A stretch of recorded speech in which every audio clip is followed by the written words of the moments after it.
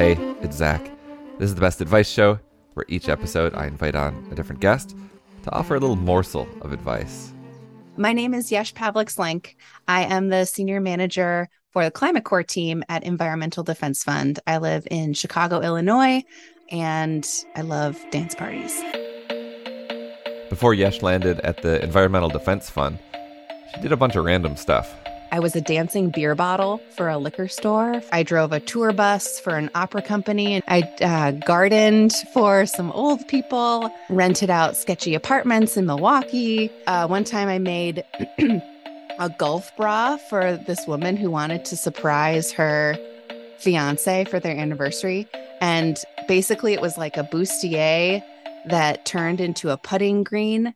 Maybe we shouldn't use that on the podcast, but oh my God, I think we definitely should. I know, That's it's so weird.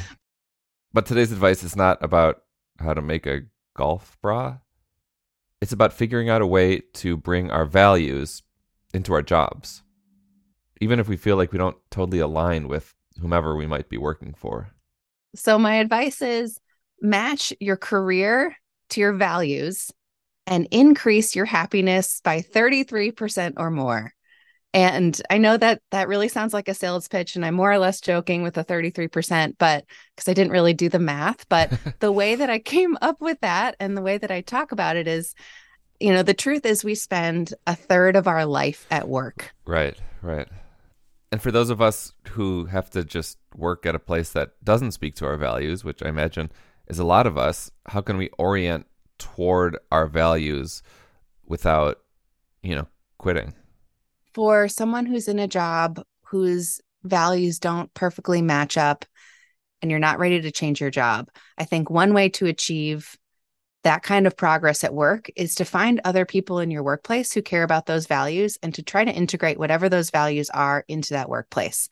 If the value is climate change and working on climate change and fighting climate change, there are ways that you and others, or just you, can start conversations with people to start moving your work or being more conscientious of climate change and how it's going to affect your business and what your company or your organization is doing about it. So find people who can have those conversations with you. Right. I really like that. And it seems like if you do start, even if you work for a company that isn't quote green company, but you start organizing around that within your company, you're building those skills that are going to make you more marketable to, an organization that you might eventually jump to that is in the green space in this example.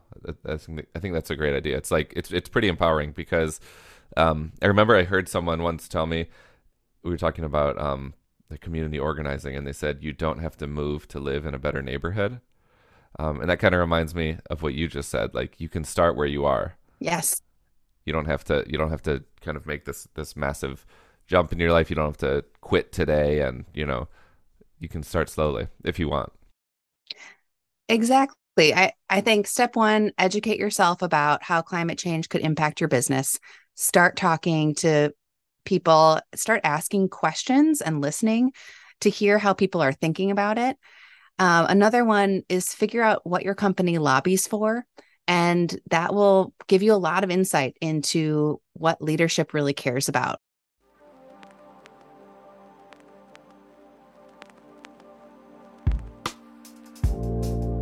Yesh Pavlik Slenk works at the Environmental Defense Fund, and she also hosts the podcast Degrees, Real Talk about planet-saving careers.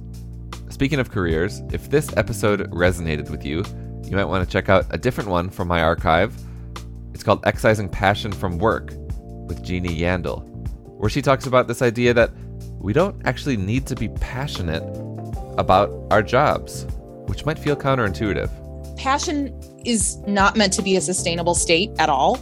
And so holding ourselves to an impossible standard where we are always going to feel fire in the belly about our work is deeply unfair to us. And it does not benefit us as individuals. It benefits the place that we work for. You can hear that entire episode by following the link in our show notes. Thank you so much for listening to the Best Advice Show. If you like it here, please consider leaving me a rating or review at Apple Podcasts or Spotify. Bye.